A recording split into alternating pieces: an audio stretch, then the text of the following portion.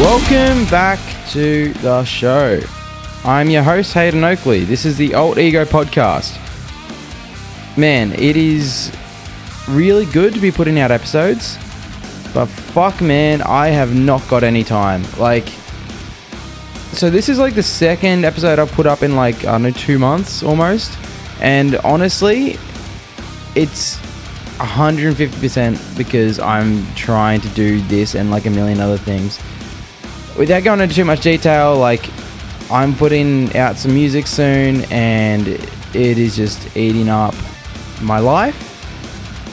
But the things we do for love, they say, oh, he's a good boy, he's in love. Yeah, look at the things he do. Anyway, this episode with Callen and Noah from Days Like These, really awesome. These guys are two just really honest, humble guys that are just trying to make shit that they are into. And it's really inspiring.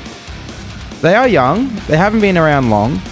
But there is a lot of insight to be gleaned from their stories and their journey. Because I feel like there's a lot of people that are doing music right now that are not really able to authentically, do this whole thing. Because, they're in their own way. And these guys have demonstrated that, you can get out of your own way. Maybe that's a bit cryptic of me to say it in that way, but I don't know. These guys, they've got a lot of talent, and they've got a lot of heart, and yeah. I'm really happy to be presenting this episode, and hopefully, if you haven't heard of Days Like These, check them out. Their music's sick, and they've got a lot more in the tank to come. So, without further ado, here is the episode. Thanks. All right, thank you for coming onto the pod. I'm here with Noah and Callen from Days Like These. Hello. We've already been chatting for the last 10-15 minutes, so this is definitely fake. This is actually the first pod in person, and I'd like to say thank you for making this happen, boys, because I understand we're in the middle of recording right now. Yeah, thank you for having us. Here we are in the middle of recording our next EP, post Wide Awake, and yeah, it's all happening. It's exciting. It's cool. Yes, very, very excited. Well, on this pod, we'd like to talk about the story of the artists and creatives from the early days up to, current time, and get an understanding of that pathway and kind of unravel what it takes to become an artist. Yeah. So to start off, for both of you, maybe we'll start with Callen. What was the earliest kind of influence of music in your life, even just as a kid? So both my parents are not musicians in the slightest, but there was quite often music playing, especially my dad was quite into music. He has a very wide, diverse range of his tastes. One of the biggest ones that stuck with me were Metallica. Go figure, everyone's first introduction. And so yeah, just play that all the time. We kind of just whenever me and him were in the car, we'd just put Metallica on. I don't know. And a bunch of other bands. He got me into Green Day as well, but later on. So that's quite different already. Heavy metal, and especially punk. For someone your dad's age. I mean, our parents are 50 and even nearing 60. Yeah, I think there's a lot of people of that age bracket that definitely don't have a diverse sort of taste in music or an open mind. So it's cool that our parents all had that, I think. Yeah. Yeah, I think that definitely contributed. And so, and what about for you, Noah? Was there any musicians in the household or anything, or was it just a love of music in the home? No, mainly just a love of music, man. I mean, no one. There was my grandfather, but he passed away when I was pretty young, so it wasn't like he taught me guitar or anything. But some people say it's genetic. I don't know, but yeah, no one of direct influence. My mom and dad are pretty into music. My dad's really into rock, which is naturally why I gravitate towards, I guess, that heavier, sort of more intense style of music.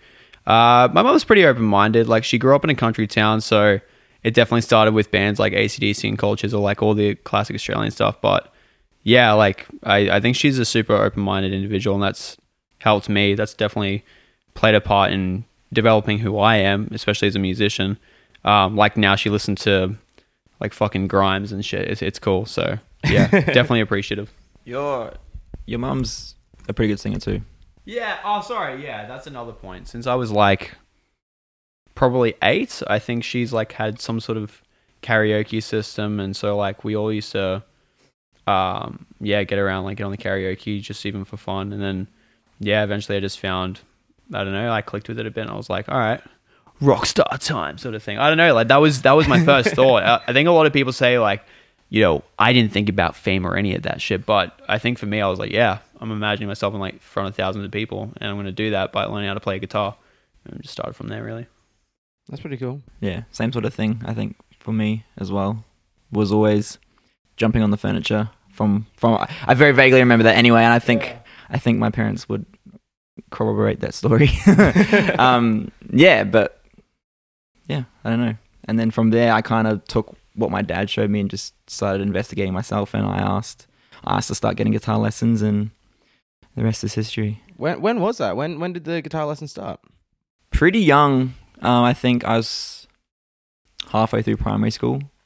I did it for quite a while, and then I stopped lessons. I think I stopped lessons because I used to get, so I was born in New Zealand, and I was getting guitar lessons over there, and then moved to Australia. I think the school that I went to didn't offer any lessons, and then later on, a couple of years into it, they had like an outside tutor come in and offer lessons like after school or whatever, and so I started them again, but I think he left, and I just didn't find any other teacher, and then the second that you mentioned New Zealand, I've not been able to stop hearing the fucking accent, dude. I had no idea. And then, like, the second you said, I'm like, oh, fuck, there it is. Yeah. I mean, like, I feel like most people don't know. I mean, when I met Callen, I was like, yeah, he's Kiwi instantly. Some people thought he was British. I don't know why, but now, I know what you mean. Like, with that fresh mind, it's all you can hear from now on. Yeah, it's all I can hear now. Sorry. I just, like, completely, like, I wasn't even listening to the words. I was just, like... Kiwi accent? Oh, okay, cool. What about for you? When did you get started, Noah? In terms of playing music, I was... I think when I was, like, 8, I had that rock star sort of mindset. I was like, yeah, this would be awesome. And I had, like, visions of just, like, shredding it in my room. But my dad bought a guitar. I was like, all right, let's do this. Bought an electric guitar for me, and I picked it up and I fiddled around. I'm like, this is way harder than I expected. I don't know what to do. So I guess kind of I stopped thinking about it then, and I was like into skateboarding at that time, so I was like definitely like, I don't know, that alternative sort of kid maybe, that fit into that sort of scene, if you will. But anyway, and then like I think it was about 2 years later, I had a friend in school who played guitar, and he started teaching me some chords and that, and once I knew kind of like enough quote unquote theory, I kind of just started looking up videos on YouTube and that. Had a couple other friends in school who played instruments, so yeah, there was definitely like a few of us who just supported each other and got together and jammed and taught each other stuff. So that's where it started, and then further down, like I learned. I was actually probably maybe like a year later, I started playing drums. Yeah. Which has kind of led me to now being the drummer of DLT. But yeah, how did stuff for you? I don't know if anyone's ever asked on the podcast, but I'm curious. I mean, you're obviously a bit of an emo boy at heart. Yeah. Well, for me, like, I don't know, it was I loved, like, I don't know, I loved alternative music as a kid. And interestingly enough, my start was playing the trumpet. Yeah, Nice. Yeah, I was hanging out with the band kids Cool. in school. But I always like I was never into the music that we were playing at school. I was like, I don't know, I started off with like Linkin Park and shit like that. Then one day a girl from school burned a Parkway Drive CD for me. Nice. And that kind of like just set everything onto like that upwards trajectory into just like the more, I say extreme. It's not really extreme metal, but like, you know, the stuff that's not on the radio. Yeah. It's like that non-commercial stuff. Yeah. Well, yeah. I guess, I don't know. Maybe times are changing. Maybe it is becoming commercial. I'm not sure. I don't know. Parkway Drive documentary kind of makes me feel like Yeah. there is a route. Yeah. I haven't seen it, but I've heard. You got to watch it. Yeah, everyone says that.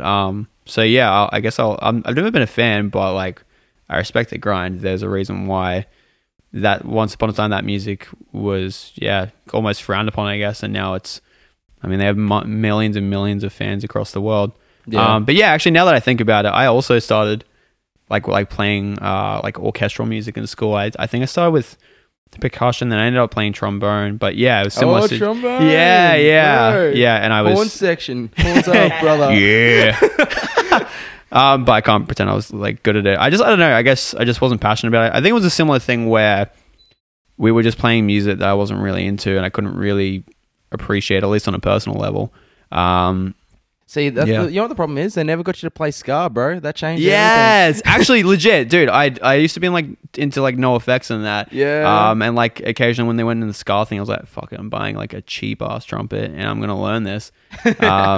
Yeah, but then I don't know, rock music found me. Nah, well, it's funny. Like Ice Nine Kills started as a ska band. Funnily enough. Yeah. Ice Nine Kills, man. Yeah. That's it. That's hectic. Yeah, nice little piece of trivia. I think I picked that up off listening to. I think it was the Get Tuck podcast. He talked about that on. Can't remember. Anyway, let's talk about you guys. Cool. Cool. So, like, I guess, how old are you guys when you first like started music? I guess like 14 years old, kind of thing. I guess for both of you, Like for being in bands. or just like to start playing music and like giving a shit about it. I guess I spent the first few years after first picking up the guitar just learning songs and, you know, all the basics. I don't think I wrote music for a while, but I mean, when I picked up a guitar, I was probably like 8 or 9, so I probably didn't start trying until I was like 12 or 13. Yeah. But I guess my first taste of playing with a group of musicians would have been when I moved over to Oz. Just found some kids in the same music classes, and we would get together at break times and start just jamming some covers. How old were you then when you moved over? I was 13 when I moved over. 13. Actually, just before moving to Oz, I was heaps into like EDM music. Yeah. And I wanted to be like a DJ. What was your DJ name? I don't think I had one. I think, I just wrote very terrible EDM music. I think no. There's a lot of alternative kids who wanted to be DJs. Yeah. Jono from Bloom, his DJ name was DJ Ono. DJ on it. Yeah. Nice. I mean, like naturally, especially with I don't know, like bands like Bring Me the Horizon, making this type of music popular, but also like I guess moshing all these genres and styles together. Like you're surprised. I guess it surprised you when you look into people's history and you find out that they didn't just listen to metal for like the entirety of their lives. Like people like Callen, they started with EDM and then later on, and then like you find the rock thing and then or the like the metal thing and then later on down the track. I feel like now, only in the last maybe since like our first, I would say semi-decent single Antidote was like 2019, we kind of started incorporating electronics and being like, all right, there's a way to work. There's also like pop doesn't have to be bad. It's just like breaking that kind of purist mindset that a lot of people have. And that I think that at least for us personally, has evolved us as a band. But for me, starting to play an instrument, actually like music starting to become a part of my life was probably, I think it was like 10 or 11. It was kind of like later sort of primary school for me. And it was that time that like my friends started teaching me guitar and stuff, and I started listening to. It was also like the first band that I got into, which is Foo Fighters. Like my dad exposed me to it. Boy. Yeah. Like Dave Grohl's my hero in like a lot of ways. The Pretender made me want to be a rock star. Yeah, exactly, man. I remember hearing that song, and like we even, funnily enough, covered it at school and shit. And it definitely influenced me a lot. And it was like when Wasting Light came out. I mean, a lot of people talk shit about that album, but I think it's their best album. And from then on, I was like, all right, rock music is the way. Let's do it. Fuck yeah. Well, okay, so first bands. I guess you guys 13 years old, kind of ripping shit. When did you get like your first group together that was like, yeah, let's make some songs? Yeah, it was that time when I started jamming with like kids in the music class at break times and stuff. And to be honest, it's always been like this group of people is what led Days Like These into forming anyway. I've kind of only had like one thing. Those first few years were like people coming in and out, and like we weren't doing anything. We were just like jamming and stuff for ages. And then it kind of was towards the end of school, we were like, no, like some of us really want to do this properly and like do things outside of jamming in the break room. So we just tried to find the right group of people. Like Russell's brother used to play drums for us. And then just, I guess, I don't think he wanted to do it as seriously as we did. And then we got Noah. Yeah, kick that pussy out, get Noah. Yeah. Because it was like me and a bunch of people in my music class starting out, and then eventually Russell ended up in the group. He was a year younger than us in school, and we knew him through his brother who played drums. So Russell joined, then Russell's brother left. We got Noah in because Noah came to our high school a few years into the... Right. Yeah, I was going to ask how you guys all got to meet each other, yeah. So we were pretty much all three of us knew each other through school. I was there first. I was still fucking immigrant. But funnily enough, I was the first one at that school, and then then Noah started, and then Russell started a bit after. So yeah, I mean, yeah, the main group I've always played in were in some shape or form the original version of DLT. Yeah. Did you guys have a name before Days Like These? We had a different name. With the half of us were like, half of the band was different members at that point. I think it was All About Then. All About Then. It's fucking pretty similar to Days Like These anyway. In terms of quality, maybe. Affinity for the three name, like like what is it, like pop punk kind of vibe with the names? Yeah, dude. Yeah. I miss like the days of like Verb the Noun bands where like Crown the Empire, Pierce the Veil, like every band had like that 3-word name. Yeah. At least you guys didn't have the in the middle. I feel like that's a yeah. We couldn't, like, I think anything with the in the middle, we're like, it's cringe, but we ended up with a cringe name anyway, so I guess you can't win. No, well, like listening to like the early stuff from you guys, like the name definitely fit the band. Yeah, 100%. Look, not to say that it does now. I think you guys have rebranded really nicely with this latest record as well, and turn a new page. But we will get to that. I'm not going to skip ahead, I promise. I was going to say, at least my first band was a very similar thing. It was jamming at lunchtime in the break rooms, just like learning covers, just even like learning how to do music, learning our instruments, getting familiar with it. It wasn't like, you gotta walk before you run sort of thing. Yeah, learning how to play in a room as well is like, like being able to play to a track by yourself is one thing, but being able to play with a group of people and make it work together, that's a different skill. Yeah, it is. I agree, and I think it's weirdly something. Well, not really. I guess it makes sense that I feel like younger people, maybe like around so your sort of age to ours, like 20 to 25 sort of thing, don't really have. Whereas I guess older musicians have had a lot of time to do it, but I guess they also focused, like they didn't have IEMs and backing tracks, so they just jammed and like they got good at gelling with each other and also learning how to gel with others and just having that, I don't know what it is, like that ability to just like walk in a room with strangers, like who are obviously good musicians, and just instantly form into this one sort of unit. Yeah.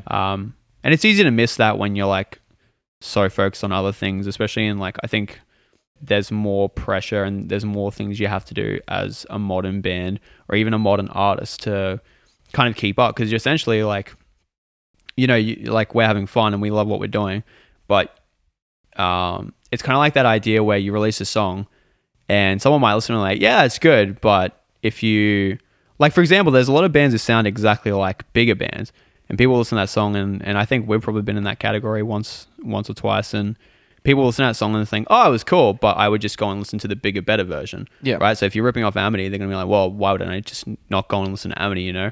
I can think of a couple of reasons, but that's just me. You're not personally a big fan. Oh, I like older Amity. Yeah. Yeah. Fair. But anyway, that's not the point. I'm not going to talk shit on Amity Affliction here. This is what my podcast's for, talking shit. Yeah, I mean, I try and make a knot, but sometimes it just wheels its way in. My heart's deepest desires. Yeah. So I guess like, so you guys kind of came together in like, you know, the early days of Days Like These. When did Days Like These become serious? Like end of school, yeah? Yeah. We were doing it for a couple of years.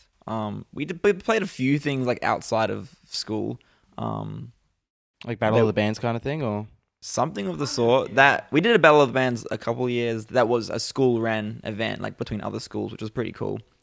Actually, I think the more I think about it, the better that experience was. Like we played it on a very big stage, in front of all the other schools, and then we had, I think, 2 years we did.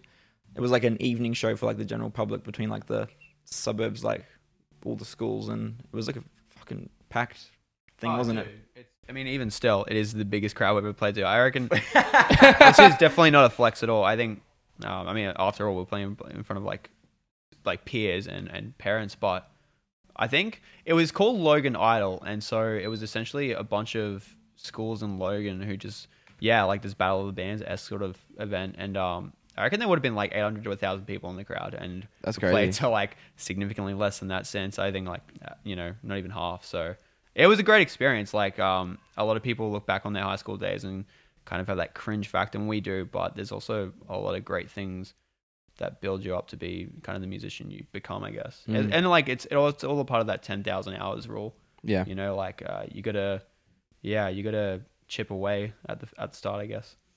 Yeah. Yeah. So we did a bunch of shit like that, and then we're like, I think Noah introduced me to like the local music scene. So like, you know, AA shows at like 3 p.m. on Saturdays up in the city.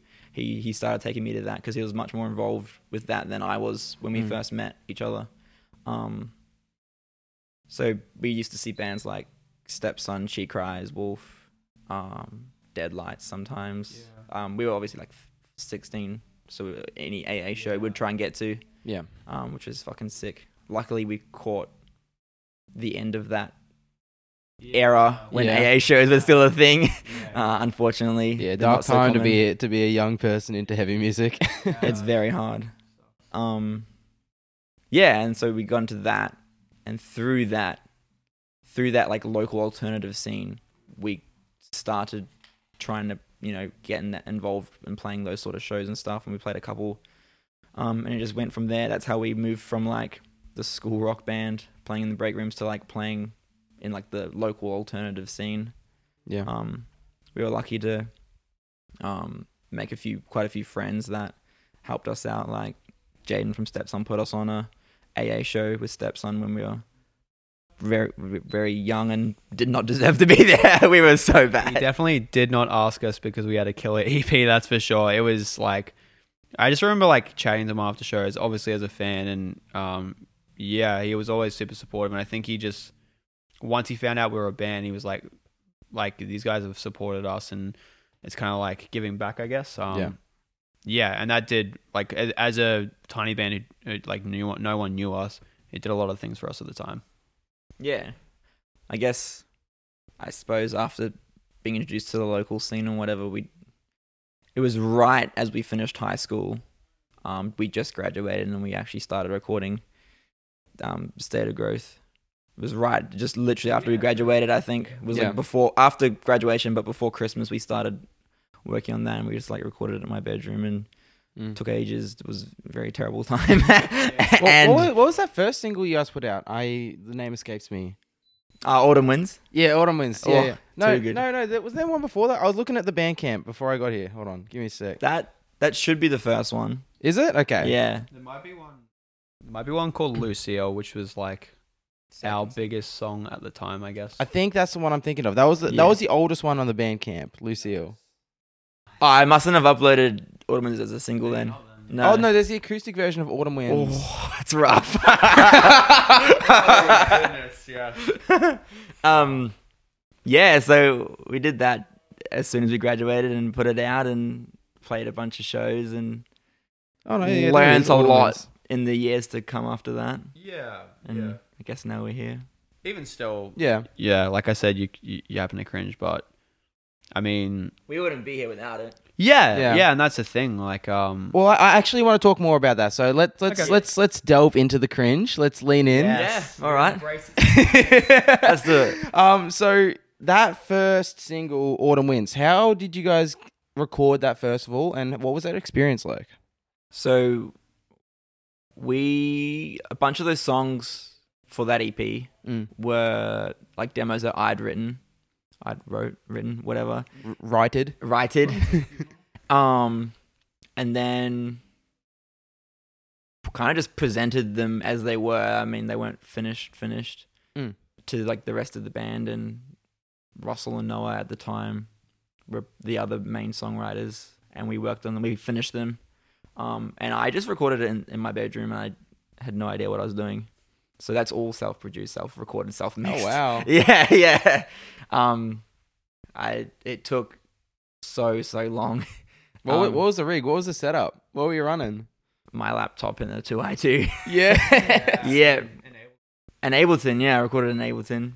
I still record in Ableton most of the time as well. I just can't move away from it for some reason. Was it digital amps as well? Yeah. Yeah. Fuck yeah. Bias effects. Yeah, baby. Easy drummer. Too good. So good. I had to teach Noah how to write MIDI drums. yeah, He was like, "What is this foreign technology?" yeah. Because I don't write the best MIDI drums. I'm far from a drummer for some reason. I haven't just picked it up that much. So It's like a glorified metronome. Yeah. yeah. So I taught Noah how to write the MIDI drums, and And then he made them good. yeah, exactly. Well, He did. Tried to. Yeah. The parts were there. Like you can't fuck up putting notes in MIDI No, in a MIDI piano roll, but You definitely can. you can. Well, I think you did a good job. Guitarists do it all the time, so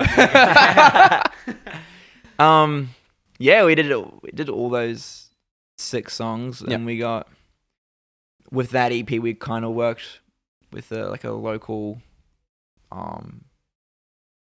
dare I say, manager who kind of advised us how to release it.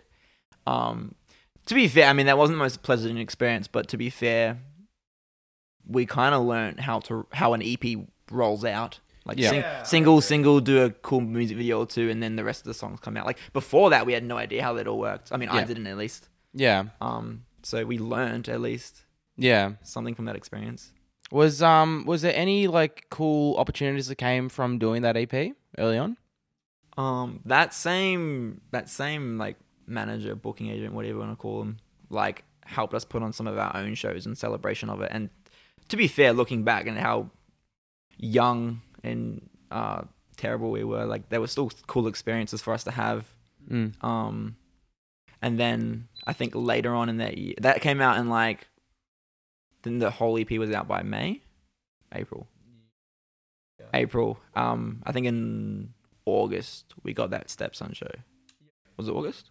yeah, it was. Yeah. So 4 months later, we had, I guess, kind of fresh music, and as Noah said earlier, Jane kind of gave back to us Yeah. and put us on that show, which was a very cool thing for us at that time. Yeah.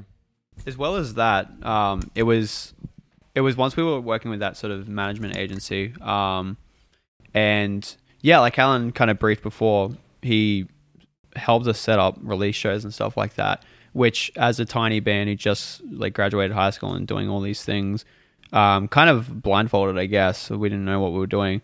It was definitely I personally believe, every negative experience you have, there is some element of something you can learn. There's always a bit of positive in there.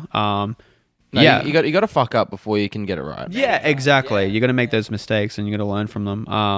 So thankfully, because we had that, and we had a lot of really great friends and family kind of supported us. We had a couple, small, sold out sort of AA shows. Yeah, and then even other than that, I mean, like we said, we didn't have a great EP. We had a shitty EP, but Disagree, but continue. well, yeah, I guess your own worst critic sort of thing. But yeah, I think a big element of us, like I don't think it was really our EP that helped us do anything that we did that year. Not as much as at least I think maybe networking and stuff like that did. Just getting out there and Yeah. being part of the scene. Exactly, because I still think that word of mouth sort of thing, and that face to face sort of presence is really important. I think it's easy to forget about that when you're told that social media is like the new, like one and only sort of thing that you really need. But I don't think that's true. I think it's like a balance of everything. Yeah. So like I think it was Callen went to a show where Jaden was tour managing another band, and he was like, "Yo, what's up? How you doing? Blah blah blah, blah. Catching up." And yeah, he said, "Yeah, like what's happening with DLT?" And said, "Yeah, we played like a couple like sold out AA shows, which was a really cool feeling for us." And he was like, "Whoa, true," because I guess that was definitely the time that like all ages shows were dying out. So I think partly because of that reason, and because he just wanted to help out like a few younger sort of kids, he chucked us on that show, and legend ever since. Yeah. Awesome. So off of the back of that EP, I think you guys did a couple of little bits and pieces. The next big thing for you guys was going to be Antidote. No, there wasn't a single before Antidote, right? Yeah, the Absolute. The Absolute. That yeah. was it was pretty post-hardcore-y still. Yeah. Yeah. Yeah, and that Yeah. Russell calls them skank beats. Yeah. Yeah, heaps of that. Yeah, so what happened between the end of the EP and doing that single, and what changed going into that single? I don't know. I think it was a big step up in terms of quality. Would you agree, Noah? For the Absolute. Yeah. Yeah. Totally. I don't know when we wrote and recorded that. Was that We also went to- self-produced or? No, we went to Corey Judd. Yep. Funnily enough, from A Night in Texas. Yeah. And he recorded our pop punk song. That was a big experience because we'd never been to like a studio before and worked with someone else on the song. The song itself stayed pretty true to how we wrote it, but it was definitely interesting for us to Have an experience in a real studio kind of like setting. Noah recorded real drums on that. I had someone else like producing my vocals, I guess, and like telling me what to do, like not like in a good way. Yeah. Well, like as like I don't know, for me personally, like when I first went into the studio, it felt like really foreign. Like the way that I did things earlier, as opposed to like that first studio experience, was pretty surprising. Were there any like really surprising moments for you guys of like, oh shit, that's how you actually do that? It's a good question. It was the first time that I'd ever properly recorded drums. I think for like an old band that I used to have, we did some sort of like essay, like I think it was like some weird free thing where like a bunch of students would record your song essentially, and I'd play drums for that, but it was they just kind of put me in there, like there was no sense of direction or anything. So this was the first time that I felt like, whoa, I'm actually like recording drums and there's someone who like knows what he's doing, sort of thing. So I guess that Also, was I'm sort pretty of, sure the producer you went to is a drummer, isn't he? Corey Judd, I think he's a guitarist, but he recorded drums for like most releases he did. And the fact, the reason why we went to him is because like he did She Cries Wolf last album, I think, and we're like, oh, sick. I mean, like we liked that production and stuff. We were like selecting through a few producers, and he seemed to be the one. But surprisingly, I mean, I wouldn't say there was. I think we were surprised, at least by, I guess like Corey's workflow. I guess we were expecting like 8 hours in the studio, like grinding it out and stuff, and he seemed to do things pretty quickly, which seems to work for him, I guess. So that was the surprising part. I think just everything was like an upgraded version of what we were doing. So it was good to know that like we weren't doing like making any major fuck ups. It was just like maybe a matter of time before Callen got to that sort of level. Having self-produced it. And the reason why we did that for our first EP was just because like we were high school kids and couldn't really didn't have afford. money. To like go in a studio and do 6 songs, mix it and everything. Whereas, like a one song standalone, you like there's a bit of time and a bit of money there to do that. Yeah, for sure. I think the biggest thing was just like workflow and efficiency. Like as I mentioned earlier, we took forever to record that EP, mainly on the vocals. But I don't know, we had no idea what we were doing. I at that time was very, very fresh to singing and just wasn't happy with anything and didn't know how to control my voice and whatever. I'll give him credit though. Callen was singing for 6 months before we started recording that EP. Before that, like, yeah, I would essentially say like, I don't know. I feel like he couldn't sing, I guess, before that, and then 6 months of grinding. Like, Callen's got a great work ethic, so credit to that man. Actually, speaking about it right now, I've only just had this thought. I'd probably say you produced my vocals on that EP because you were the one at the computer. You were singing a lot more than me at that time, and kind of telling me what to do. Like, and it was for the best. I fucking definitely needed that guidance. I mean, we taught each other things. You taught me mini drums, and I did something to do with the vocals. Exactly. Yeah, and then like to do like. Just to do vocals for an entire song in one day was, I guess, shocking to me. Yeah, I don't know. It was kind of that. It was a good experience. It was like you got a taste of the professional life. Yeah. And then I think for Antidote it was just like an even upgraded version of that. Yeah, we worked with Jimmy from Awaken on that when he freshly had moved to Brisbane. And he taught us like what a producer can do. Like as I said, Corey didn't touch the song that much. Yeah. But Jimmy really went in deep and like reworked the song with us for the better. We're definitely glad how it turned out. And that was like a taste of what a very hands-on producer could do for us. Yeah. Yeah. So in between The Absolute and Antidote, like, because those both came out in 2019, right? How far apart were those? I think 5 months. So we'd finished The Absolute. I think it was in October. October 2018, and then we finished The Absolute. I think maybe March or April, 2019. So it was like, what's that, like maybe 6 months apart. Yeah. In finishing and releasing them. So yeah, like a lot changed, but I think Jimmy had a massive part to do with that. Yeah. And to go, I guess, to delve further into what Callen said earlier, it was kind of like learning the processes and the elements that make a band more than just guitar, bass, drums, and vocals. You know, like all the little things, all the ear candy and that sort of thing on a record or a song that makes it what it is. And you know, like you couldn't even get someone to point them out, but it makes the song so much better. So I think up until we started working with Chris Lalick, it was definitely the biggest, I guess, the most significant pivotal point in our sound changing. And we walked away super inspired to start writing some new songs. And I'd feel like the quality, as you'd hope, like each time you like do some music, you know, the quality and your style changes and it steps up from there, I guess. Yeah, absolutely. So what inspired the sound change? Because obviously before that you guys were doing like more of a post-hardcore kind of sound, and then Antidote I feel like was like, you know, the big shift in sound. Yeah. What inspired that change, and where did it come from? We went to Jimmy with a very shitty Silverstein ripoff song. So the sound change, we didn't really have it yet. And he reworked it to something that's a lot more modern and alt rocky. So I guess working with him on that and changing that song so much, we realized this is much more up our alley and what we wanted to do. And we just simply before then didn't really know how to achieve it. So we learned a lot from Jimmy.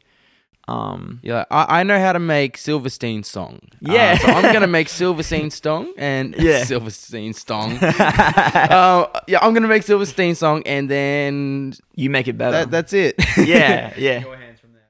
Yeah. So I mean, and then after that you walk out like, ooh, I can make not Silverstein song. I can make other song.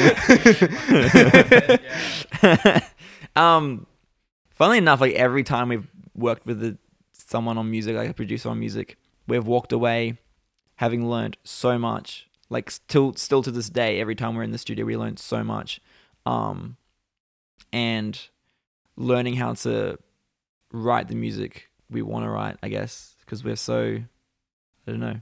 Yeah. Well, I mean, I think as much as Jimmy definitely played a massive part, I think walking away from that, we realized how much that song change probably fit more of what we were listening to that time anyway. Like, we weren't listening to bands like Silverstein and Neck Deep so much anymore. We were like, I think a big sort of shift in my taste and what a band could do with their sound was probably Ammo by Bring Me. I love that album. Yeah, so do I, man. Yeah, a lot of people, it's a big change in what they do in a lot of ways. So I mean, a lot of people didn't really dig it, but personally, I was like, whoa, I think this is like one of the most diverse albums I've ever heard. And like in the last year, I've gotten to the 1975, and they have a similar thing where just like it feels like there's no boundaries sort of thing, and that's a great feeling to feel that free, I guess. Yeah, so I feel like Antidote changing that much also made us realize, like all these Open the floodgates kind of thing. Yeah, exactly. Yeah, and so we walked away and started making definitely the more sort of diverse music. The most diverse music we'd ever made at that point, rather than just making those like pop punk, post hardcore sort of tunes. So I guess naturally you'd hope that your music kind of grows with your taste, sort of thing. Yeah. And there are a few bands, and we were one of them, where it's weird, like you hear that new release and you're like, oh yeah, it sounds like, like a slightly better version of what they used to do. Just sounds like that same style, better production, blah, blah, blah. And then you're like, yeah, well, like what's the 5 artists you've been listening to? You're like, yeah, Doja Cat. And just start naming like all these artists that like sound nothing like their band. And sometimes I think, well, why don't you just do that? Why don't you follow what you love? And like, you should be, I personally believe that you should be making the music you want like other artists to produce, not like keep reliving that dream that the 15-year-old self had. Like, you don't have to scream your whole life. You can sing. You can I disagree. Every band should be screamo. Don't ever change your sound because it doesn't suit me. I absolutely appreciate that when that comes from. And I think it's cool that you guys are able to figure it out like so early on as well. Like what? Because I don't know. We'll get more into that after this little bit. I want to talk about playing shows for a sec. You guys hadn't toured prior to doing Antidote, right? It was on Antidote that you guys like left the state for the first time? Yes. Yeah. So we played for, I guess, the years we were involved in the local music scene, just playing.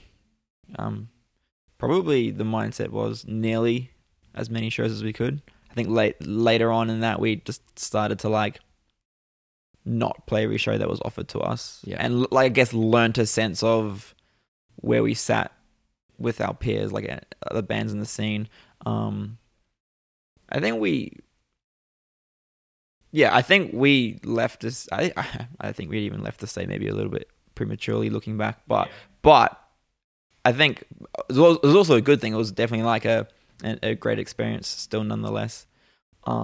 That tour where on Antidote where you guys came up, that was the first time I saw you guys. And I was like, oh yeah, that show. Oh, what the fuck? Their drummer's singing. I like Under Oath. Yeah. Oh, so you saw us here in Melbourne with Rimmers? Yeah.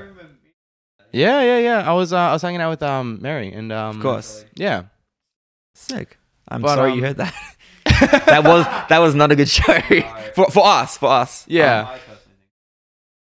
Like a month later, we maybe just short of a month later, we played Sydney, and I just thought like, if only we played like that in Melbourne. Yeah. But like like sometimes I think like that idea that a fresh state, all these things, it's a lot of pressure.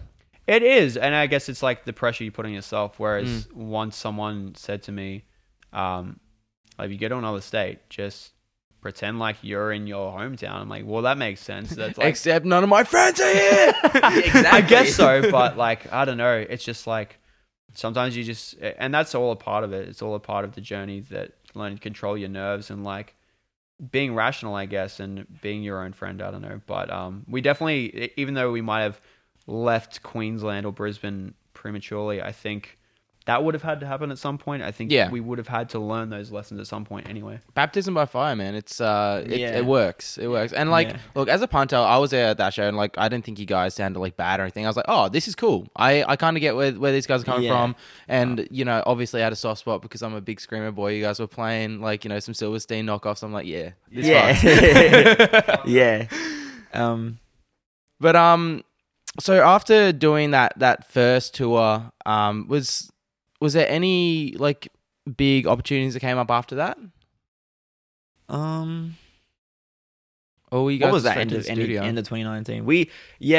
That was September 2019, and then we were also lucky enough to go to Sydney the month after with Isotopes. We played the Brisbane show of their tour, and they brought us down to Sydney to open the Sydney show for them, and that was really cool as well. We there was a bunch of shows on that tour. We only played the Brisbane and Sydney one, but we like pretty much just like hung out with them on the days in between as well, and that was really cool to. We kind of like felt like we were on tour, but we only played like 2 of the dates. Yeah. But it was Nah, that was still really counts.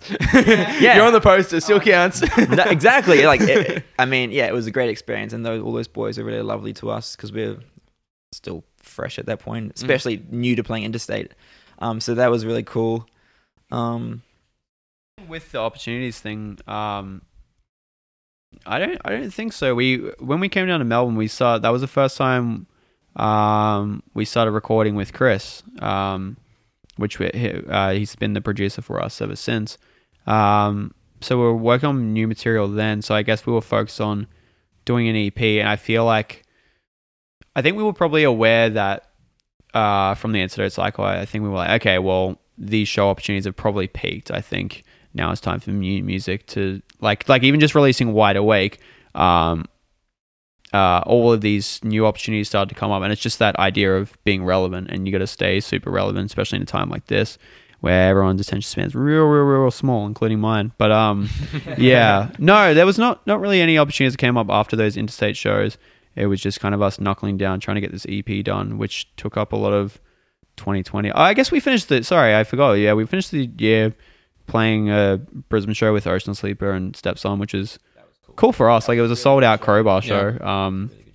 We had we brought like a few of our friends, so had like a good crowd response, but also I think people, afterwards, like, you know, as you hope with every show that you play, like people you never met sort of come up to you and say hi and say they loved, like you said, or like they liked your music. So we experienced that. So that was a really cool way to finish the year and finish, I guess, the Antidote cycle, quote unquote. Yeah, end of that era. In between doing, you know, that whole Antidote cycle and starting, you know, this new EP cycle, which you guys did a pretty full on campaign for. Like everything was super quality. There was a massive change individually, both of you guys, that I definitely saw from the sidelines. Yeah. And when you guys came out again, like being like, you know, with the whole New Days like this look and all like that, I was like, these guys, like, what the fuck happened? These guys just like had like a whole other life happen and come back. So what happened in that time in between? Was there like any big personal changes? Crack. I don't know. We became drug addicts. I think as like individuals, not even all music aside, I don't know, we're still so young, like especially young when we were like sorting out the entire campaign. But as people, we changed quite a lot. Not changed, kind of just like found our sense of ourselves. And also a little bit as well, I think we were like, to an extent, I'd probably say like a lot of the bands, especially local bands, just kind of like looked the same. So we're like, we were, I guess, like in regards of like how we were like dressing ourselves and whatever, we, even as people like started to find a bit more of our own style and wanted to look a certain way, or etc. And then also on top of that, we're like, well, we need to do something to stand out anyway. Let's just dress how we want to anyway, like a bit excessively. I don't know. I don't know. It was kind of just like, we wanted to do it anyway, so let's just do it for the band and like make it a thing.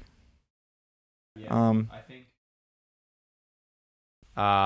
like a personal change that sort of I would say it was at least for me personally, it was a little bit forced. It was like, well, I want to, like, I'm sick of looking like every other punter or every other band at a show. And it's just like that sort of, I don't know, individuality sort of, maybe complex is the word, I'm not sure, that everybody has. You want to stand out, you want to be an individual, especially at such a young age. So I think we became self-aware and like, okay, we're definitely coming off as a local band. Let's stop doing that. Like, that's how you break out of that sort of cycle. So we were like, all right, let's get dripped up. Let's get our clothing sick. Like, let's get that, I don't know, that big sort of confidence that a lot of bands, you know, big bands sort of have, or big artists, I should say. Yeah, so I mean, we all went out shopping and we were like, you know, push yourself outside of your comfort zone, but also like, I guess follow that inner sort of thing that's like, I don't know, like for me, it was like, there was this point where it was like, try these new things, but also strive to dress and represent yourself how you want to be represented, like be yourself, I guess. So yeah, I like went to op shops, started like trying on some chick clothes, and I was like, man, this feels good. Like it's very empowering. And I think The first time I wore women's pants, I was empowered. yeah, for sure, man. Like once you, it sounds kind of cringe, but you know, at least for some people personally, I know it was for me, it was like breaking out of those boundaries that you think people care about, and then you realize you're the only one who kind of cares about them. Yeah, so like, and we found ourselves kind of like, we were really stoked personally, so I'm glad that people like yourself obviously noticed that change and appreciated it. So thanks for the compliment, I guess. I think kind of like my thought pattern was, I took the little part of my brain that was like, you want to wear that crop top. And I just like took it and I was like, made it my main thought. I was like, I'm going to wear that crop top, you know? And yeah, as I said, it felt really cool. I was like, it wasn't as hard to do it as I probably led myself to believe. Also, I mean, I had the entire band that was doing the same thing anyway. Yeah. That probably was very helpful. I think, yeah, like the changing the way we dress, and then also we tried to make the whole aesthetic like quite colorful, because we felt like the music we were writing, like this EP we had, was quite vibrant and confident in sound. We're like, well, let's relay that onto the visuals as well, make the whole aesthetic like pretty powerful and colorful and stuff. Yeah, we're like, I think it's kind of like that idea of like fake it till you make it, like look confident, look like a big band. And I think for the most part it worked. Aside from like having a big step up in quality of the music, I think having that visual was really good as well. Yeah. I think a few people have, I'm pretty grateful that a few people have said that, like kind of like you briefed earlier, that our visually our campaign's been pretty consistent, and I think that's definitely what we went for. I'm glad it translated, because often like you can get trapped in sort of the artist perspective, and maybe, I don't know, like some people write a song like, yeah, it's a fucking pop song, and you're like, this is a day to remember. I don't know, but yeah, I don't know. That was kind of the story, I guess. Yeah, so with that whole change, did you guys have to deal with much like... I don't mind. Yeah. Deal with like any like kind of dissenting opinion? Like were there people like saying like, oh, what the fuck are you guys doing? I don't think so, actually. I think, like, I even showed like some of our promo photos to my grandparents, who are like kicking 80 now, and I was like, oh, I wonder how they'll react, sort of thing. And they were like surprisingly cool with it. They didn't care. And like I kind of said earlier, I think that thing that a lot of people worry about, at least personally what I worried about, was that sort of judgment from outside of people. And I think the sooner you stop caring about that, the sooner you stop like thinking about it and worrying about it, and you stop noticing it, and at least you teach yourself to, I don't know, like emotionally distance yourself. And as long as you're personally happy with yourself, kind of everything else falls into place.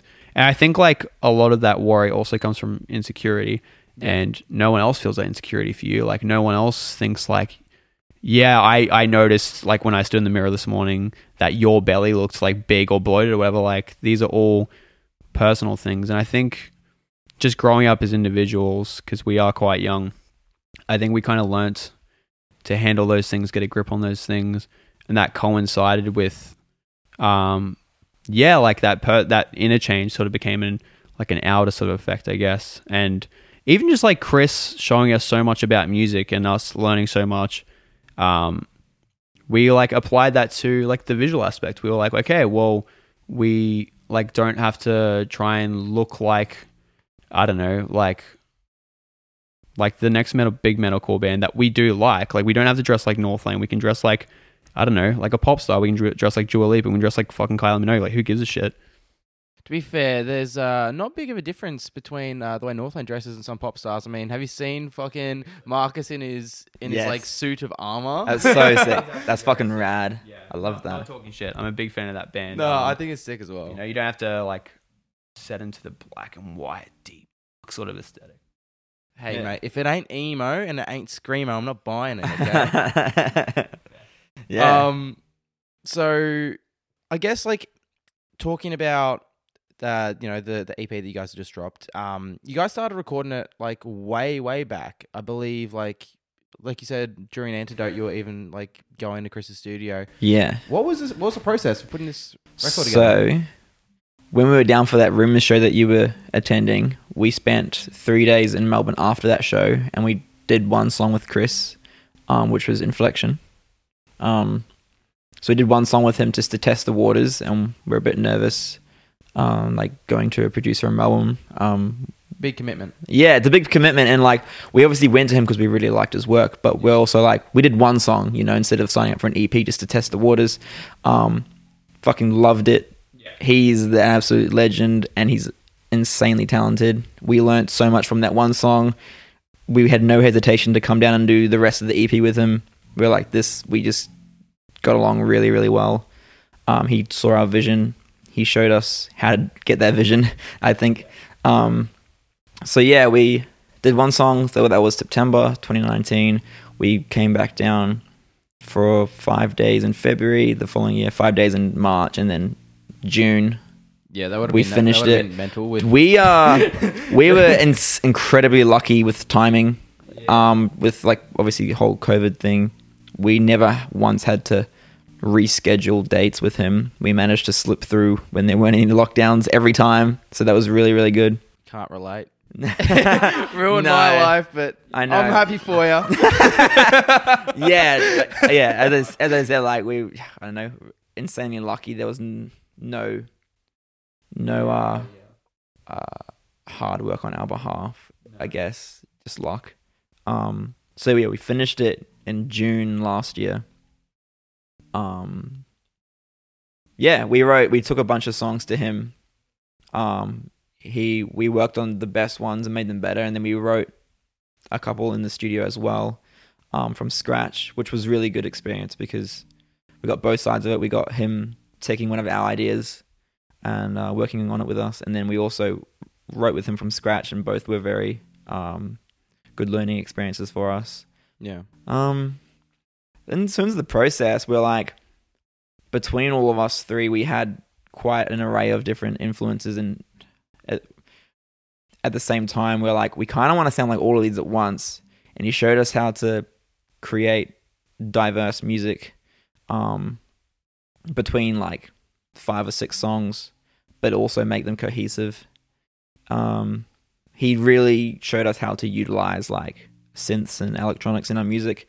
We knew we wanted to. Just didn't know how. Exactly. Yeah. Exactly. Never had much experience with that before, like creating it ourselves. So that was really, really good. I thought electronic music, you just press spacebar. Yeah. That was... it's fucking easy. Like DJs, they have no skill, man. Pick up a bloody guitar, pick up a real instrument, yeah? I cannot tell you how many fucking dads have told me that. Yeah. Don't know. What do you want to say about the writing process? I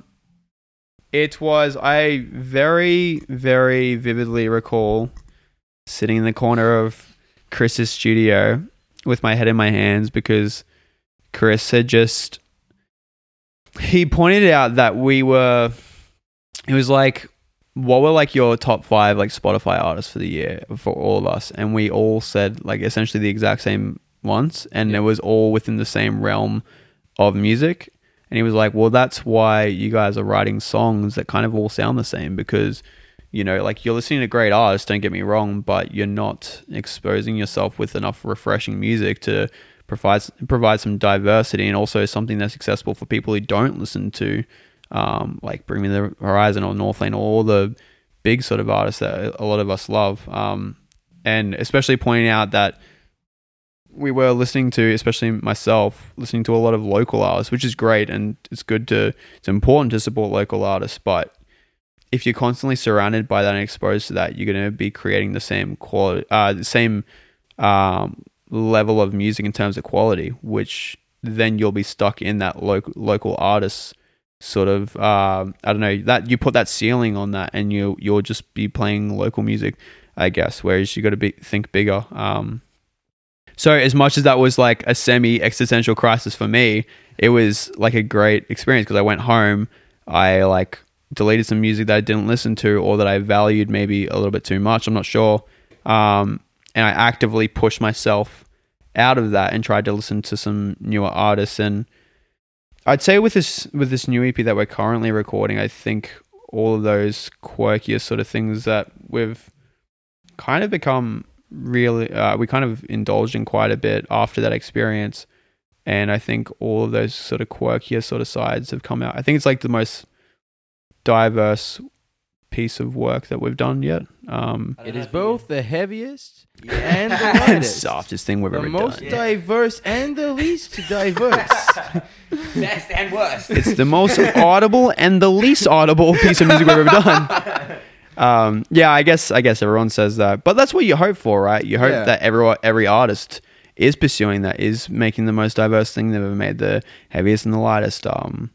So yeah, it's great to know that trajectory is going. I don't know if you can hear us, Hayden, but I think Russell's playing some Spanish guitar right now. Yeah, exactly. Get that flamenco going. Yeah, exactly, man. And the reality is, like, we got caught up in what's currently trending, but which puts you always behind. It can do, yeah. By the time exactly. Because, like, for example, we were listening to a lot of things that were really popular in 2019 when we were doing Wide Awake, and Chris was like, well, by the time this is finished, you're releasing music that was popular 2 and 3 years ago. And you kind of got to not think with the trend, but kind of, I don't know, follow what you really want to make, I guess, what makes you really happy. Lean into your own individuality. I think guess. so, yeah. I think that's something that we've learned / are still learning, and Chris definitely helped that. I can't, like, we have a lot of love for Chris. I think he's developed us so much, and hopefully one day we can take that and, I don't know, maybe self-produce our own album or music. I don't know. Yeah, absolutely.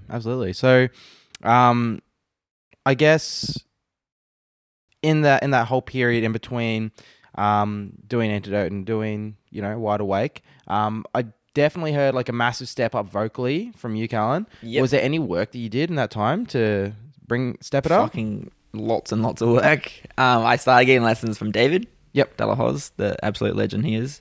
He just really, really helped me improve my voice.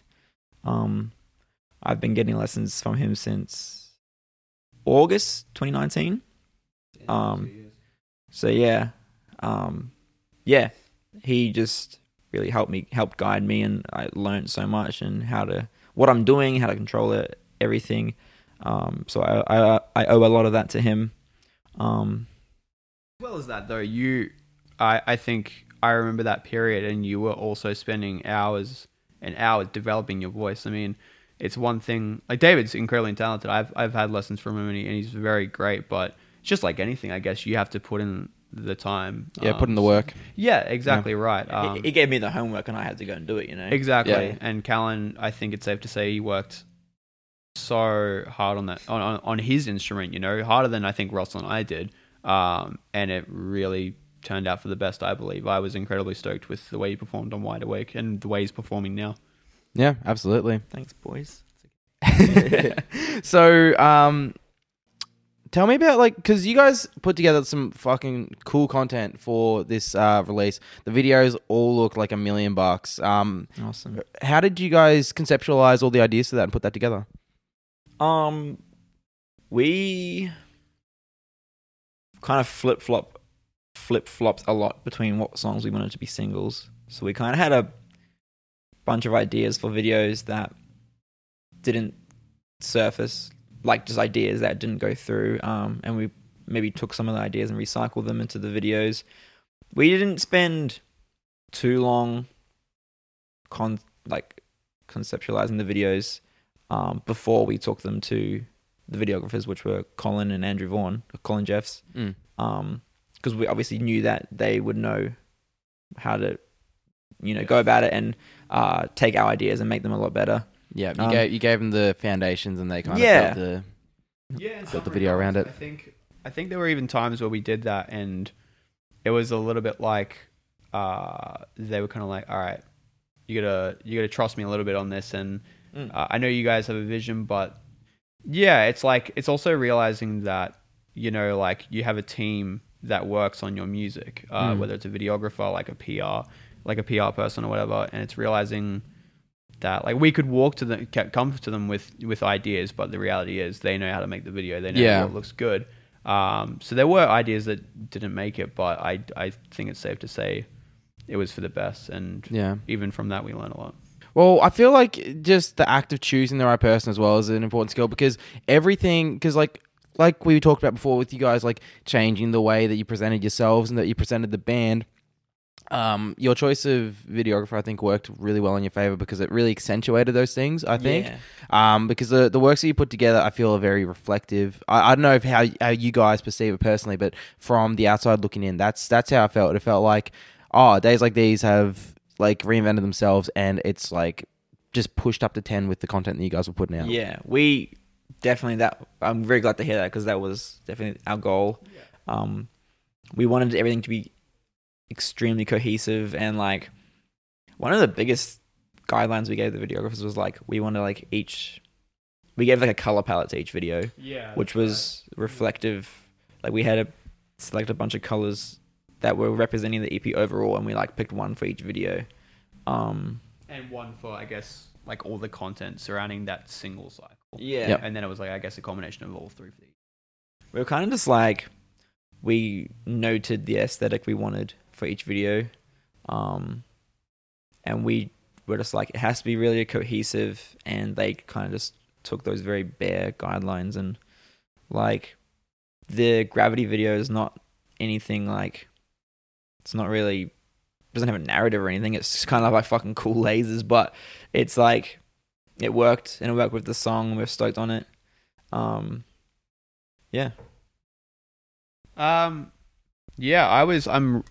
I said, I'm really glad to hear that, because that's definitely what we were going for. And then once we got the product back, we felt that was achieved from the help of those wonderfully talented people. And we've had a few comments like that. I'm sure there'll be areas to improve, but I think we felt that it was a big step up for us. So we were personally stoked. As Callen briefed before, there were a few songs that we thought, or there were I guess a few changes of mind based on what singles would be released what songs would be released as singles, what songs would have videos and things, and I think it was mainly Callen and our PR person. I guess PR person, is that the right term? Yeah, Ophelia from Collision Course, who's an absolute whiz. We have nothing but good things to say about Ophelia. The two of them kind of mainly sat down, listened to the EP, and we had a few other perspectives. Like Chris, we asked a few friends in that, and they were like, well, these... And it seemed like all those people kind of said these three songs, which were Gravity, Honey, and High and Glow, seem to be kind of the kickers of this EP. I think they need to be the first taste that people get. So we ended up going with those, and we actually were going to do our last single, Disassociate, as the first single, but people seemed to like High and Glow, so we ended up doing that instead. And because it was a last minute thing, we were like, well, this needs some sort of content. We don't want to just like I think you need that visual content. It's weird. It's like I think there's a lot of money that people invest into videos, and I guess you don't really see that come back. Like unless you're a fucking massive band, you probably don't receive any YouTube revenue or anything like that. No. But it plays such an important part in like fulfilling all the other things throughout the cycle. I feel like what it does is it cements the identity of what you're doing. Yeah. And like not every person that hears a song is going to see the video, but the people who will talk about your band will be the ones who are referencing that video as like, oh no, they're like this, and like they've got this image in your mind, in their mind about who you are based on that. Yeah. And it plays a massive part, image. Like I think even subconsciously, like you don't want to think about like how a certain person from a band looks and how attractive they might be, and there might even be an element of sex appeal in some regard, but that subconsciously at least plays a part. And like that imagery is a massive part of, especially like to the point where people really start to love bands, because you love, I mean, like to love something, you have to kind of really, really enjoy and indulge in like every element of it, I think. Yeah, I don't know. Yeah, no, that's a good answer. All right, so you guys put out the EP like was like 2 months ago now. May, yeah. Yeah. Since then, you know, you got the offer to do that Polaris show, which is yeah. or was it two? Did you go Two shows, two shows? yeah. Yeah, which fucking sick. Unreal, man, unreal. And then you've also got the Wide Awake tour, which I think has that been it's in limbo. yeah. So tell me about the opportunities that came from this EP. Yeah, so we were lucky enough to. Every show we've played this year has been really, really insane. Belhaven, we were lucky enough that Belhaven put us on the Brisbane show like the week after Gravity came out. Obviously, it was decided before that, but yeah, it was great the way it worked out. Like new song, and we were playing a show again for the first time in like 18 months, which was great. And then a month after that, we were lucky enough to go to Sydney again. The lovely people in Headstrong took us down. It was really cool. And then the month after that, the EP came out and we played the headline show in celebration of that. And that blew all expectations. Like people were just loving all the new songs and singing them to us. And it was such a good night. We were stoked that we could bring Inertia up to Brisbane for the first time. Love those boys. We played with them in Melbourne on the River show. Yeah, dude, those guys are full insane. circle. Yeah, they fucking blew us out of the water that night. Yeah, but we were worried that they were like be better than us, please. Yeah, well, they were definitely better than us. But yeah, so we were stoked that they said yes, because we were like, it'd be cool to bring our friends, but also an insanely good band up to Brisbane for their first time, which was really cool. Yeah, that show was insane. And then the following month, we got to play with Polaris, which was unreal. Yeah, it was pretty surreal. I mean, yeah, like it's weird. It's like Polaris is such a big band that you feel like, I think to a certain degree, like there is an element of like a generation of music or artists or bands, and you kind of fit into one or the other, or one or a bunch of others. I guess like bands like Polaris and Alpha Wolf are in that sort of previous generation to us, or to like the bands after that, and so you feel like like unsure if you'll ever play with them, sort of thing. But yeah, I guess luckily there was like this rural tour, if you want to call it that, opportunity, and funnily enough, it was I think the two sort of contenders to get the shows were us or Callen's other band, Headwreck. So it's kind of like either way, like we won in some regard. Because like if it wasn't us, like it was Headwreck, and like I'm like the biggest fucking sweater of that band, and like they're all my mates. So, but yeah, it was great. Like DAL's sick for putting us on. Polaris are like literally the nicest band I've ever met. It's like it's nice to see that like a massive band, it doesn't always fit the narrative, which is like the ego thing. Yeah. It's good to see like some artists are breaking that sort of stigma, I guess, and it's also really clear to see why that plays such a massive part in their success. I don't think you get really anywhere if you're not a very nice person, really. Yeah, of course. Most of the time, not. I don't think. You'd hope But- not, yeah. But yeah, I think that's becoming less relevant. I think like there was this weird sort of cool rock star thing where people would throw fucking TVs off balconies in their hotels that they didn't pay for and all these things, and it was weirdly idolized. Because I guess maybe people were envious. Maybe people wanted to have that power and that control, but now I think there's this morality in the last 10 to 20 years that's come in that's been a good thing, I guess. Like all the good people who deserve those opportunities are getting them. Yeah. Well, I think cancel culture has a big part to play in that. No, there's no room for cunts anymore. No. Yeah, it's a good thing. But yeah, that was great. As Noah said, insanely nice people, very nice. Like we hung out with them. Yeah. Heaps. And it was like, there's this weird thing that a lot of people forget, and especially myself. It's like at the end of the day, they're normal people too, and they just happen to have, you know, They just happen to be cool rock stars. yeah, exactly. Yeah, I think we were lucky. I think we played well both nights, which was good because obviously. What were the crowds like? Was it pretty crazy? Yeah. We were that. So we played the Sunny Coast and the Gold Coast, and that was the first show at that new dive bar in the Sunny Coast. That show. We were technically we were the first band to play that venue, but it drew a really, really nice crowd. I'm guessing it's Polaris and their fans, but the venue is really nice. The staff are really nice. So it was just a good vibe overall.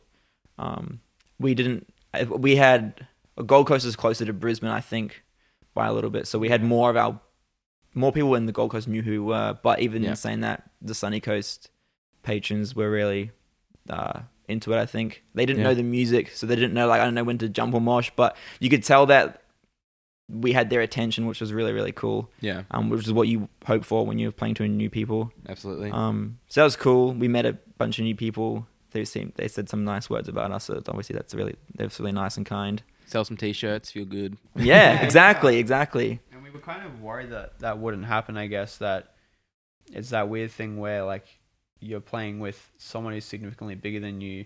Like I don't know, like they're there for them, and some people like aren't aware of the local scene once you get to like a level like Polaris. I'm not sure, but yeah, we were pretty lucky. Like people really seemed to dig our stuff, and yeah, we did surprisingly sell like some merch and like made some new fans and shit. Well, it's interesting cool. once you step out of the realm of like local shows, because like there's like this weird there's like local shows, there's like big productions, and then there's like this gray area in between. And I think right now Polaris kind of sit in that gray area in between, where you get a mixture of local scene people and like just regular punters.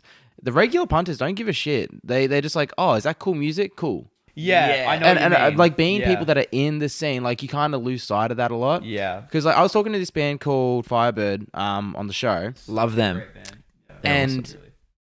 like they played like fucking arena shows or some shit. Insane. Well, being like numbers wise, they're not like a massive band. No, but like they got the opportunity to do that, and the crowds, they just operate in a completely different way, and those. And so, like, you guys having that experience of being like, oh, I'm not sure if anyone's going to give a shit, and then, like, having people give a shit, it's just a result of, like, playing to that more, I guess, standardized crowd that you're going to be seeing more of as well. Yeah. which is good, and I think it's more true that way because people aren't.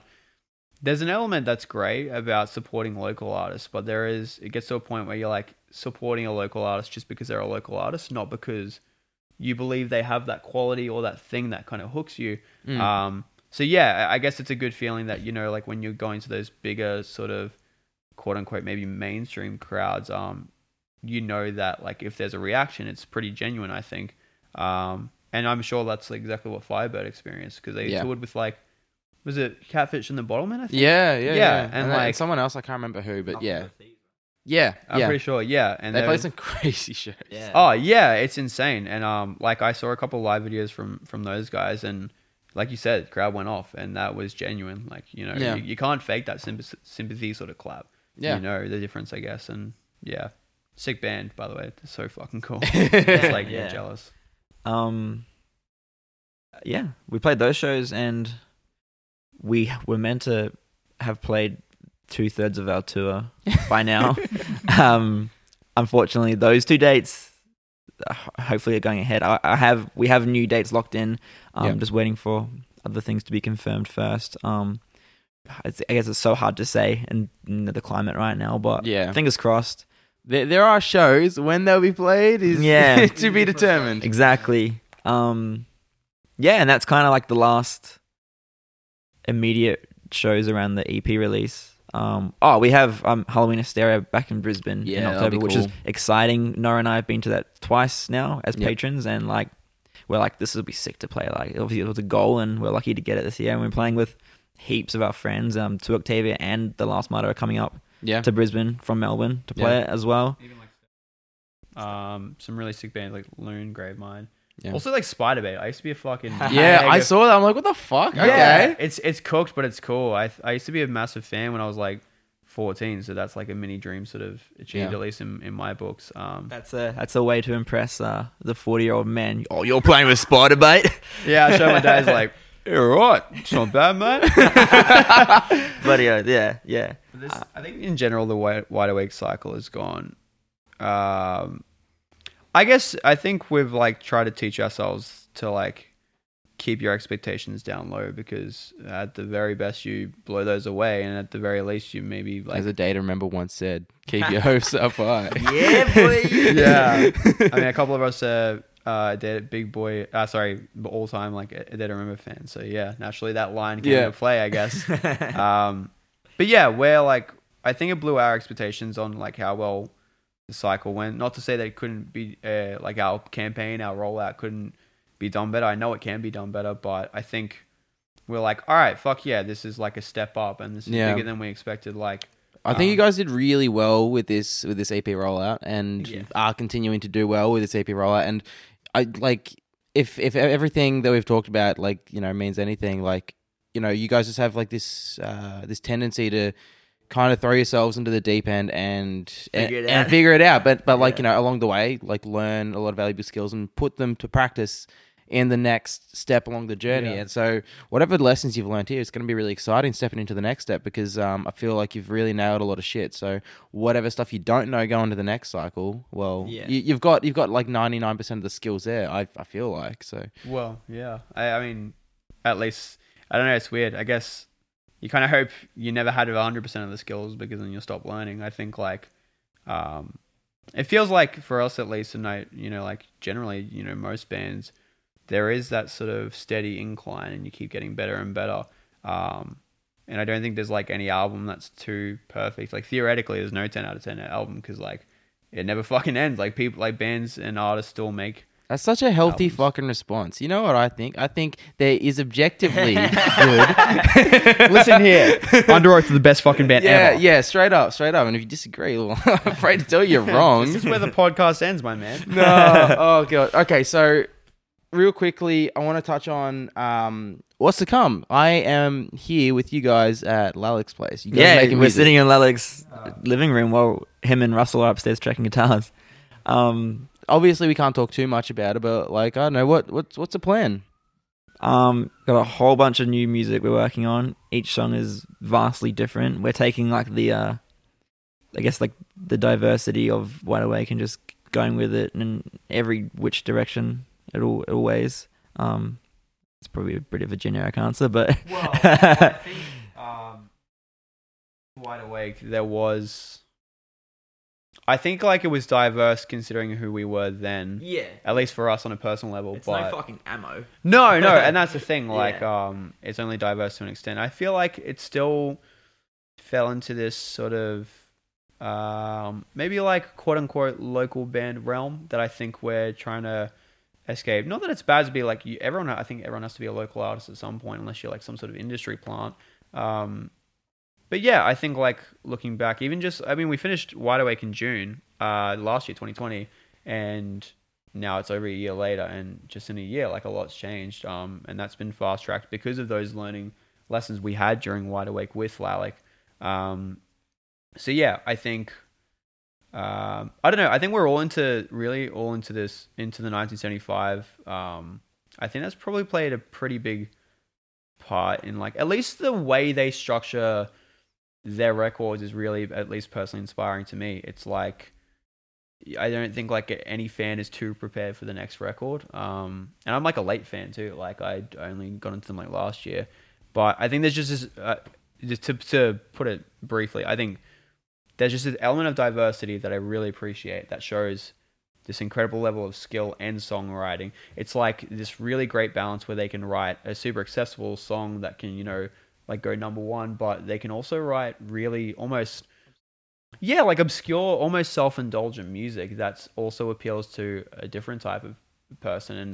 And to kind of bridge that gap between like the kind of weird shit that happens in your head and like what is actually music. Yes, Exactly. That's a good way to put it actually. And I think we just walked in the CP and we were like, all right, let's blow some people's expectations even more. I think that we didn't even think too much about what we wanted to sound like. We just simply started writing.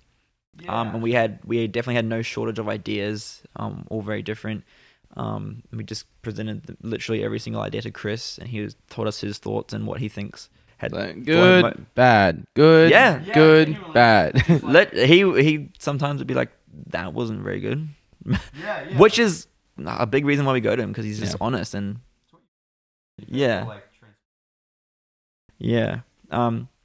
I think as I just said, like we didn't think too long about it. I think if anything on Wide Awake we might have thought a little too hard. But it, the result was that EP, and that we're still very stoked on that. This time around we didn't think about it so much. We just kind of wrote a whole bunch of music and picked the songs that we liked the most and we thought were the best, and we finished them, and it's pretty much that. I feel like that vibe will show somewhat when you listen to it. I don't think it'll be in a bad way. I don't know.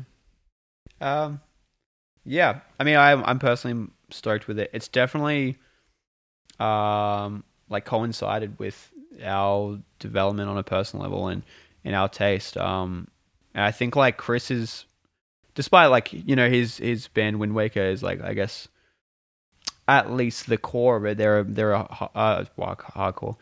metalcore band that does all these weird things, and like there's no secret. I think that's why their EP Empire blew up, and I think that's why their new music's going to be great.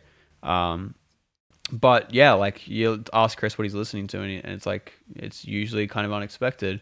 And I think he recognized that like we wanted to do, or at least we were presenting ideas that were like there was a level of maybe diversity and these sort of quirks, which is what we were trying to achieve. I think, and he recognized that, and he definitely helped us achieve those goals. Like there's one song that we're doing at the moment, which is currently at least called Paranoia, and there's like some quite dark sort of melodies and elements in there. And there's like a lot of like sort of like drum and bass influence, which is like a thing that's catching on. Like I think a lot of it's definitely like a popular sort of thing. Like you know the band Strange Bones? No. Okay, fair. They're like a UK band, but they're really cool. They do like a mixture of like that sort of EDM style. But like I think that drum and bass thing is like kind of trending at the moment. But Callen was saying like he started writing that song and he had this vision, and Chris kind of perfectly executed what he had in his mind. So it does click like that. And we have worked with Lilac for quite a while now, where I think with Wide Awake, it was very much him. It was kind of like Lilac versus us three. Because it was at that time us three. Whereas now he kind of commented that now it feels way more collaborative, and it feels like he is a piece of the band in the studio. Yeah. And I think that collaboration is definitely showed. There's a certain flow, I think, of the EP, or at least the songs, and I think that's because we've gelled together better than we ever have as a unit. I think one thing I would say on a personal note is like on this new material, I feel like I've finally found my own lane as a vocalist and sort of come into my own a bit. Even with Wide Awake, there's a huge step up, I think, in the quality than previous material, but I still needed a lot of guidance, which I got from Chris. Whereas this time around, I've come in and just sort of, it's been less of like figuring it out and more just like getting in there and like doing my thing. I think that's one of the most exciting parts of it for me personally, you know. As you would less of him pushing you into a moment and more of him Yeah. just trying to capture it. Yeah, I just Yeah. found my own lane, as I said, which is really cool, and that provides me with a sense of like confidence. I know what I want, know what I'm doing. I think that definitely shines through on this new material, and I think in a way, us as an entire band and as one unit have come into our own heaps more and a lot more confident going in to this material. Beautiful. Well, I think that's a perfect place to end. Thank you so much for jumping on the show, guys. It's been awesome to get your insight on like everything that you guys have done, and it's exciting to hear that we've got more to come. So, Heaps more, yeah. anything that you guys want to shout out before we finish up? Shout out to you. Shout out to Chris Lalick. Yeah, shout out to Old Ego. Shout out to Chris Lalick. My fucking boys. No, I kid. Yeah, no, thanks for having us, man. It's always lovely, like, doing these podcasts. Not even to, like, just sit there and talk about ourselves for an hour. Just, like, to get to, like, know hosts and stuff more. And, yeah, just hang out. Have a good chat. Some good vibes. So, yeah, thanks for having us, man. Thank you. Much appreciated. Yeah, if you're listening and you don't know us at all, This is for you, Mum. big plug. Shout out to my mom. Yeah, go and like check us out on Spotify. Like we got all the socials.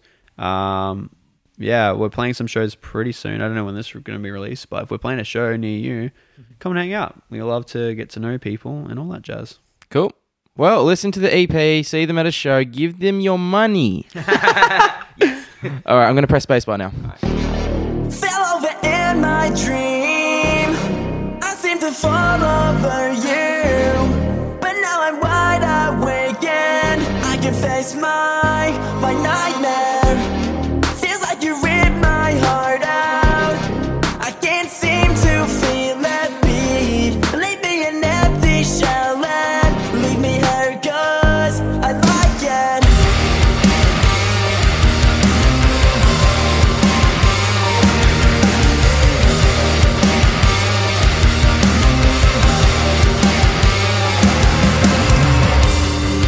Dreaming in your presence, it is all that I need. I will always grow back. Don't give me sympathy. Hallucinations don't. I grip you tighter, but you just fall. I've turned myself upside down, and now I feel alone. Fell over in my dream. I seem to fall over you, but now I'm wide awake and I can face my nightmare. Feels like you ripped my heart out. I can't seem to feel that beat. Leave me an empty shell and leave me here 'cause I like it. Got me running down the block now, thinking everything up